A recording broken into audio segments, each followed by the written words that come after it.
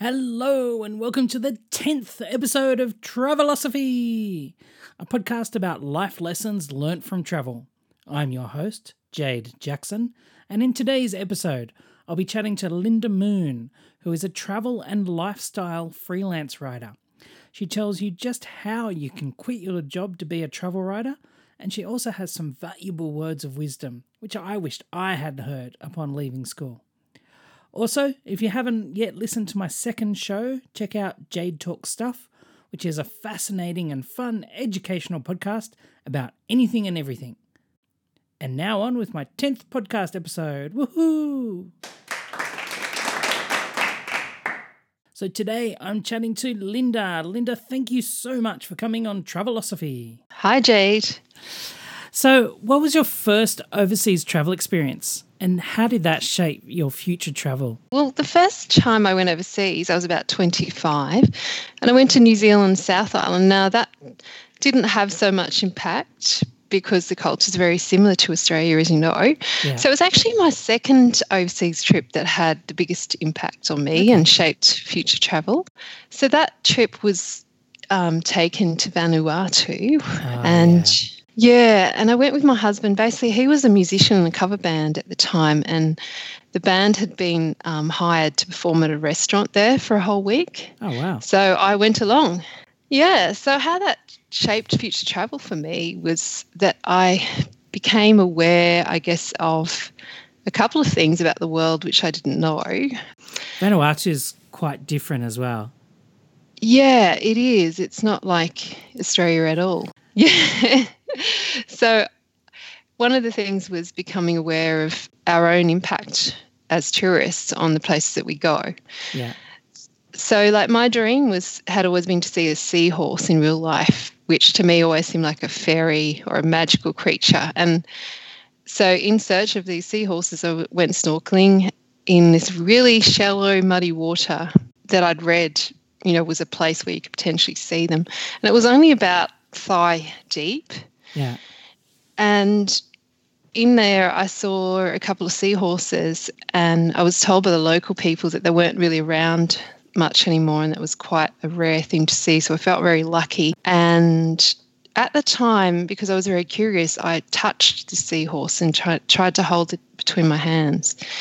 But later on in life, I realised, or I learned, that doing so could transfer bacteria to the seahorse and potentially kill them. It's not something you should do. Yeah. So through that experience, I learnt that, we have to be very careful when we travel, that we can have a negative impact on the places that we go. Also, the beautiful things that I saw there made me aware that just how precious the environment and the creatures are. So if you think about what is our planet, it's a place where evolution has happened and it's produced all these beautiful life forms, and without them, our planet isn't really anything. But at the moment, we're in a sixth wave of extinction in which lots of animals are going extinct in a short space of time. Yeah. I also encountered animal cruelty in the tourism industry there, which has shaped my future travels as well. So I went to an animal park, as you do, and I saw a turtle that was confined in a tiny amount of water, as well as in the restaurant that I had to listen to, my husband performing, my husband at the time, I should say, performing regularly each night. And there were coconut crabs tied up everywhere, ready to be boiled alive for the tourists to eat. So I became aware of wildlife cruelty within the tourism industry. So these are kind of thoughts that have stayed with me each time I travel. So I think it's about, in future travels in that I had after, thinking about my impact as a tourist and, getting to know and question the practices that were behind the industry, like were they green? Did they have good animal, philosophies and treatment of animals? The other thing that shaped me in that experience was the experience of seeing the happy faces of the local people, the way that they could smile at all the tourists despite, their poverty. And that really put a question in my mind about is there a better way of living than the way we do in the Western world that could produce better happiness for us as a society? And that's the question that I've continued to sort of look at each time I travel, like to observe the societies and cultures. I think that's quite a lot from an early travel experience, but a lot of people don't, a lot of people travel and it takes years for them to kind of pick up those lessons. Yeah, I guess for me, it was like a growing awareness. So yeah, I know what you're saying. Potentially that's true. And I think it depends how sensitive you are and, how much of an observer you are, if that makes sense. Yeah, I actually just published an article on Medium largely about how I can't understand how things work overseas in different countries and we don't use that here, like recycling, and in certain countries they're much better at protecting the environment, and the idea of everyone's doing their own little thing just doesn't make sense. Yeah, that's so true. There's definitely a lack of unity. Yeah. And we can all learn from each other. That's something that, you learn from traveling. Yeah, interesting. Has there been a destination you've been to that you could see yourself living there, and what made it so appealing? Yep. Well, definitely there has been, if not multiple destinations. It's kind of like the one that, yeah, so true. As you know, we all never want to come home. Yeah. I guess my totally up there favourite was Tahiti and the islands surrounding it. Yeah. So my father actually comes from Tahiti. He was born there in Papeete. Yeah, he's passed away now. But all the cliches about Tahiti are true. So I guess some of the things that made me want to live there, fall in love with the place, with the weather. It sits around 26 degrees most of the year, so it's just a perfect climate. There's no dangerous animals or insects except for the stonefish. And as you arrive, the air literally smells of beautiful flowers, and everywhere you walk, there's flowers everywhere in people's hair. I mean, what's not to love about the culture, where the men are wearing flowers. Yeah. So the sunsets, the lagoons. I'm not actually much of a beach person because a long time ago I almost drowned off around Clovelly area. Yeah. I mean, having said that, I'd still do snorkel like crazy, but I really liked the lagoons because they were very safe and gentle, and as well as beautiful colours. I feel that if heaven was a place on earth, it would be totally Tahiti. And it's also one of the safest places in the world in terms of crime rates. That whole kind of area is very low in crime if you look up international crime statistics. Other than that, I would also name Shirakawago, which is a tiny World Heritage listed town in the mountains of Japan. It's a bit like stepping back in time. The whole village is full of these A-frame wooden farmhouses, and there's no fences between the properties. So there's this real feeling, I think because of the sameness of the houses, this sense of equality and community. But it's also incredibly peaceful. There's a lack of modern technology there generally, and people ride about on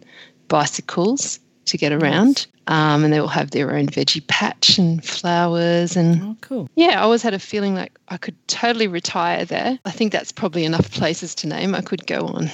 And how did you break into freelance travel writing? I basically started blogging about my travels through a website called Weekend Notes. So after I'd started traveling a lot more, naturally I wanted to, share the experiences and write about them. So I started there, and I guess potentially to my surprise, I started doing quite well on the site, and I rose to be the top writer in New South Wales, and actually still are at the moment. And despite the fact I don't write really much for them anymore. And then what happened was a friend was over at my house, and she happened to read one of my stories that I'd been working on that was on the laptop, and she really got into it, and she made a comment to me that, wow, this is like a magazine article. And so from that comment, for the first time I started thinking, well, if she, maybe I should write for magazines and get paid a bit more than what I'm getting here. So I started researching that idea, and then I signed up for an online course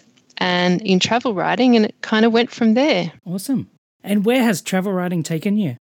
Well, apart from my first early travels, that I mentioned earlier. Yeah. I didn't start doing much of my travel writing until quite later in life when I met my current husband, who was also like someone who was like, you would say, do you want to do this? And he would always say yes. So he was always up, he was up for stuff. He was up for adventures. So that's when my traveling really took off. After meeting him, I went to India, Vietnam, Cambodia, Thailand, Japan, went back to Vanuatu a second time, New Caledonia, Lifu, and as mentioned earlier, Tahiti and the island of Moorea. I've been to New Zealand a few times. I went to Switzerland. And locally, I've had, some really good travel experiences in the outback, the Whitsundays, the central west of New South Wales, which I feel is a kind of understated area, but it's really interesting. Yeah, Cairns, I love it out there. Tasmania. You too? Yeah, it's good. Yeah, so some of the more interesting experiences I've had are things like sleeping in a swag overnight in the outback. Oh, fantastic. Meeting the monkeys, the wild monkeys in the Kamakochi area of Japan. Awesome. So if someone wanted to get into travel writing, what's the most important thing they need to know? Well, it's probably the biggest question that people ask me is how can I get into travel writing? So I've had lots of time to think about it and answered that question many times. So my tip would be, number one, to do a travel writing course taught by someone who has a lot of experience in the industry. One of the first stories I ever had published was for Voyeur magazine, which is a Virgin Airlines in-flight magazine. Yeah. And that was about the area of Kamakochi in Japan, which is in the mountains. And the reason that they said they were interested in the story was because they'd never run that location before. Wow. So, and just an example on the second point of pitching story angles that are different. So, for example, if you try and pitch stories about, say you went to the Whitsundays or something, about, snorkeling, swimming, that kind of thing. Yeah. Sailing the Whitsundays or resorts. Getting a massage in Bali. Yeah. I mean, although, it might potentially could be harder because the market is quite full for those stories. It's been covered a lot. So you've got a better chance if you were a new writer to come up with sort of unusual angles that haven't been done to death. So, for example, when I went to Moorea, I did try pitching, the standard overwater bungalows and resorts and snorkeling stories, but I didn't really get anywhere. And then I pitched, after I'd actually visited, I pitched a story on the Biocode project, which is a scientific project that was undertaken in Moorea where they've created a genetic database of every flora and fauna that's on the island. Oh, wow. And that, and because, that's less known about, story was published in Wellbeing magazine. My other thing that I think is really important that I always suggest to people is to realise that the writing is not just about writing, it's about people. So joining up with things where you can make contacts in the industry and connect with industry figures, but as well as your peers who are part of your learning process and, keeping you going in a way through, I guess, peer support is really important as well. The other thing is anything in the creative attitude is like 50% of what makes you succeed. So things like your passion and your determination is really important as well. And if you're a travel writer, it's a good idea to hone up on your photography skills because increasingly editors tend to favour writers who can also supply photography inclusive of the story. So I guess a lot of people tend to think, travel writing is about fabulous overseas destinations, but a good way that you can start is to just write about your own town and areas that are close to you. For example, like I live in Katoomba in the Blue Mountains, which is a tourist town, and I've written lots of stories about my town and about the areas around it. So that's another thing that you can do to get started. My final tip would be if you are working on a story, just try and avoid a common trap of writing a story that tends to be me-centered and don't talk about mundane things like getting out of your hotel bed, catching the bus, or, how you caught diarrhea or something like that. So your readers want to know about the sights and what you've seen rather than your own personal kind of inward thing. And then also build the senses into it, like the sounds and the smells, as well as the sights.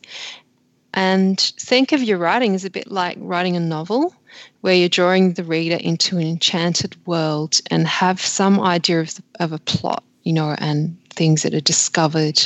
Awesome.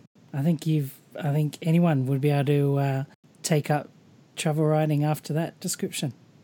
I hope so. Awesome. And are you a souvenir collector? Do you have something you always buy on your travels? To be honest, no, I am not a souvenir collector. That's fine. I only ask because I'm curious. Yeah, I actually hate shopping. Yeah. And, which is probably really bad for the local economies that I visit. And I like to travel light, so I don't really like to collect much. Fair enough. If there's anything that I'd like to shop for, it would be the local products themselves. So I tend to get quite excited about the local plants that are grown and the products, the food that might be grown in the country. For example, I really enjoyed the range of mushrooms in Switzerland and the flower and coconut oils and in Tahiti and, the paper lanterns in Asia. Yeah, so, stuff that you can't easily get back home. Yeah.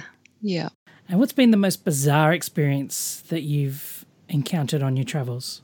Yeah, well, it's kind of like, where do you begin with that question?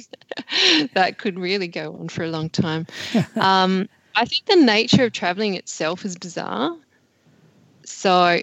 And that's why we love it. That's why we travel, because we want to be surrounding ourselves with everything that seems strange to us. Funny enough, one of the most bizarre travel experiences I've had was in Australia, and it was not far from where I live now, and it was in relation to food.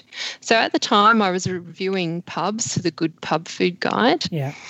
And one of my briefs was had to visit Portland, which is this town inland in New South Wales, kind of just out of Lithgow. Yeah. So when my husband and I arrived at the town, we parked in the main street, and there was this typical one street where all the shops were, and it was a bit like a scene from a Western, because everyone that was on the street kind of just stopped and stared at us getting out of the car. As if we were like outsiders from out of town, which we were, yeah. So anyway, so I went into the hotel where, with this pub where I had to review this food, and I ordered a vegetarian pizza, being vegetarian. But what happened was, when my meal was, delivered to me, it was a meat pizza, and so I had to explain to them again I'm vegetarian, and I asked for a vegetarian pizza. So after waiting a really long time for this second pizza to be made, 40 minutes or whatever, it came out, and it was a pizza made of what looked like frozen cauliflower, peas, carrots and beans with cheese all over it. And I took one bite, and I thought it was so repulsive that I was not going to eat it. And my husband's food was also disgusting after one bite. So we just decided to split, and we just ran out of there, leaving our food there. Another weird aspect of that, it was weird in itself that I was a vegetarian and a non-drinker with a wheat and dairy intolerance doing reviews to the Good Pub Food Guide. Yeah. Yeah. That I always brought my husband along so that he could eat all the normal stuff and tell me what it was like. I guess like other bizarre experiences I've had would be, I think India itself is quite a bizarre country. It's like this magic place with snake charmers and the Taj Mahal. And in India, I attended an Indian wedding with my husband, and that was pretty unusual. It was like a Bollywood, movie set. There were like firecrackers going off. It went for about 3 days. It was all this amazing Indian dancing, henna painting, and, the bride arriving on an elephant, or was it a horse? I can't quite remember. I think it was an elephant. Yeah, so that was pretty bizarre. Another bizarre experience was in Maria, was hearing a tour guide tell me about his experience of treading on a stonefish. That was bizarre to me because I didn't know that one could actually survive. And in Japan, listening to the chimes that were coming off the columns in a railway station, and the little trains that looked like they were something out of Harry Potter. That was pretty bizarre. But I guess one of the most bizarre things is something that's probably quite mundane and yet bizarre, and that is the experience of being somewhere very beautiful, such as when I was in Switzerland and I was standing on this bridge at the top of a glacier, and there was an amazing view of all these mountains, and all the tourists that were standing on the bridge were taking selfies and looking into their phones, and no one was actually really looking at the scenery except me, and I thought that was the most bizarre thing in the world. Happens so often these days. Yeah, it's very... I mean, especially down at the Three Sisters. Yeah. Most people have their back to it because they're trying to get a selfie. Yeah. It's just sort of odd, isn't it? I remember when I was you can do that in your own country, can't you? Yeah. I remember when I was snorkeling with the whale sharks in the Philippines. Yeah. And, I mean, these are huge, amazing creatures, and it's really rare to get so close to them. And everyone that was in my group spent the whole time with their back to them trying to get a selfie and not actually looking at them. It's like, all you have to do is just turn your head slightly and you can actually see them. But they were more interested in having a photo to show their friends. It says a lot about our society, doesn't it? I think it's also cultural as well. Yeah, potentially. Do you think? Like I know, particularly with the Chinese, they're very big on showing off where they've been, what they've done, what they've seen, and obviously a selfie is proof of that. Yes, I did notice that as well. Yeah. It's a shame because it's a kind of living in the future in a way and robbing yourself of the present because you're thinking about, the moment when you're going to show it to someone or they're going to see it. Yeah, rather than just enjoying right now. Yeah. So in a way, it's robbing yourself of that experience. And as a Blue Mountains resident, what would you recommend a tourist do that only a local would know about? Well, that's a good question. I find that most tourists to the Blue Mountains do almost the same trip. They all go to Scenic World and they look around a bit in the town. They might do one of the short popular walks around the Three Sisters or something similar, and then they always go off and eat somewhere. I don't feel that that's a true experience of the Blue Mountains. No. So, so some of the places I'd recommend, I mean, first of all, get off the beaten track a bit, but that doesn't mean climbing down into the bush, for the day and getting lost or falling off a cliff. Yeah. But, I mean, some places that I'd suggest that you could go and check out that are a bit less known but, amazing. There's a winery, for example, in Megalong Valley that most people don't know about. There's a fantastic glowworm tour that you do at night time, looking at, one of the few glowworm colonies. And it's out on the other side near Lithgow? No, not that one. So a lot of that glowworm colony has been decimated by tourists. Yeah. But there's another one where, they're really looking after the welfare of the glowworms and making sure that they're, they stay.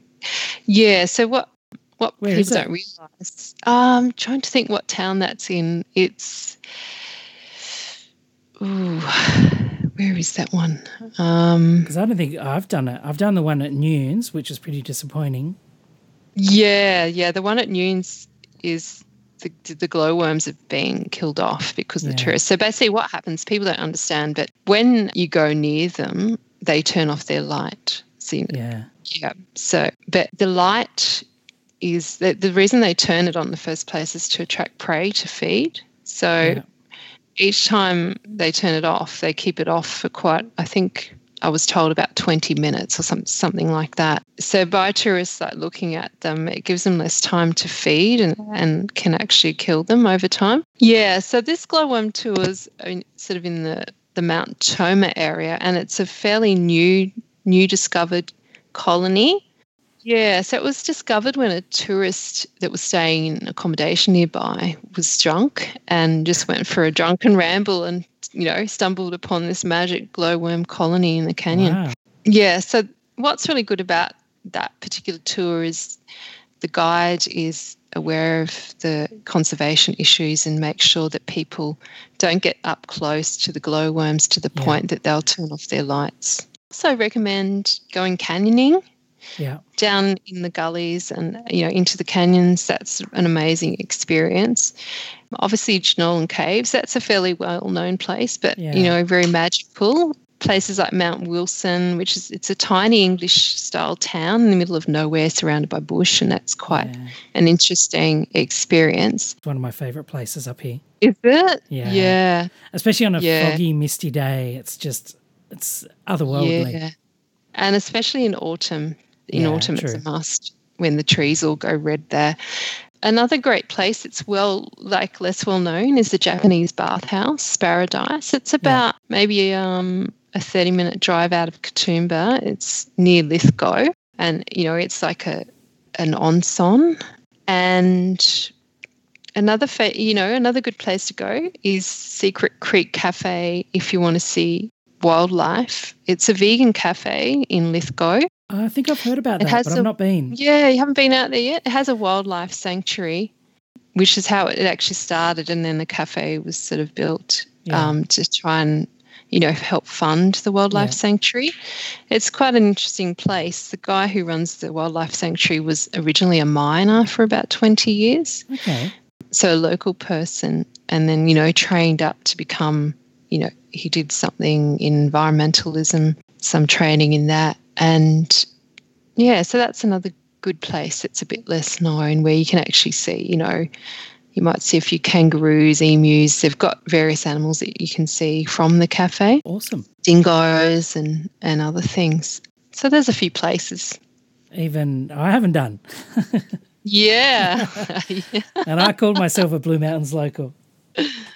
There you go. And what's next on the travel hit list for you? Well, I have no real plan at the moment. Willing to see what fate's going to throw at me. I'd possibly like to do a tour experience that incorporates like volunteer work in some capacity that's, helping the environment or animals or local people. Awesome. So what advice would you give someone who hasn't travelled? First of all, I think it's important to realise and recognise that not everyone can afford to travel. For example, some of my family members have never been overseas. If you fit into that boat where you're finding it difficult in terms of money, it's good to realise that there are ways to get out and travel without necessarily being wealthy. So my advice there would be to look out for specials. You can book ahead. Travel in the off season potentially. Try countries that are, less expensive to visit like Bali or Vanuatu. Yeah. My other advice would be once you're out there traveling, turn off your phone and your tech, and don't be that person that watches every YouTube movie on the destination that you're going to. Leave some mystery. Yeah. Because, the joy of travel is the mystery and the unexpected, and do get off the beaten track to the less visited places. So, if you're going to Japan, for example, don't just spend all your time in Tokyo, if any at all. Go straight out and out to the less known places, and build a variety of experiences into your trips. So don't just do cities or food only. See wildlife, culture, villages, seasonal experiences, so get a taste of the variety that the country has to offer. I think that's really important because so many people just focus on what's the main site, right, tick that off, done that country, without actually looking at the variety of things that are on offer. Yeah, and part of that is because if you haven't travelled before, is learning about what you actually like from travel. So if you don't experience it all, well, it's a bit hard to tell. Obviously, it depends on your budget as well and time, but you do what you can. The other thing that I've noticed with people when they travel that is a big problem is when they return from traveling. So a lot of people go into this depression when they come back from a trip. And my advice around that would be not to use travel as an escape from your day-to-day life. So, are you purposely directing this at me? No. I did an entire podcast episode about exactly that. Did you? Yeah. Oh, my God. Okay, what a coincidence. That's so weird, yeah. I mean, I think it's an experience we all share. So, Yeah. we all can feel a bit flat and lost when we return from travel. So my advice around that would be have things to look forward to when you get back. True. Like have things planned. Don't just leave an empty slate, even if it's just catching up with all your friends and family. So build meaning into your day-to-day life and address the problems that are in it. So like if you really hate your job, do something about it, change it. On the other side of things, you can use your travel time as a time out to think about your life and work out solutions to any problems. And a lot of people say they get clarity about their life when they're away from it. So, if that is a problem, it's what you can do. So my suggestion is not to use travel as an escape, but to have a life outside it, because ultimately there's no escape from reality. And I've been on Travel for Meals where amongst international journalists where they're actually literally bored because they've done, they do spend all their time traveling. So, we might have this illusion or this idea in our head that if we could just travel endlessly, that we would be eternally happy. But I hate to tell you, but that's probably not actually real. It's just the nature reality. It's the nature of life that we get used to whatever we're doing and we tend to take it for granted. So, we need to have meaning in a different way. Awesome. Such wise words. If only I heard them 20 years ago. On that note, Linda, thank you so much for joining Travelosophy. Thank you, Jade. All right, cheers. Cheers. Thank you so much for listening to Travelosophy with Jade Jackson. If you want more episodes, and I highly recommend you listen to all of them if you haven't already, especially episode 1, because it explains a lot about how I developed my fascination and dedication to travel. You can find all past podcast episodes on my website, www.jadejackson.com.au. Make sure you check out the show notes to this podcast episode where I'll include links to the articles I mention and also links to my Patreon account. If you'd like bonus episodes and copies of my travel photos, then head to patreon.com/JadeJackson. If you just want to say hi, then tweet me at JDickensJackson. Likewise, follow me on Instagram at JDickensJackson. If you want to follow back, make sure you say hello because I don't always check notifications. Lastly, don't forget to subscribe to my second podcast, Jade Talks Stuff.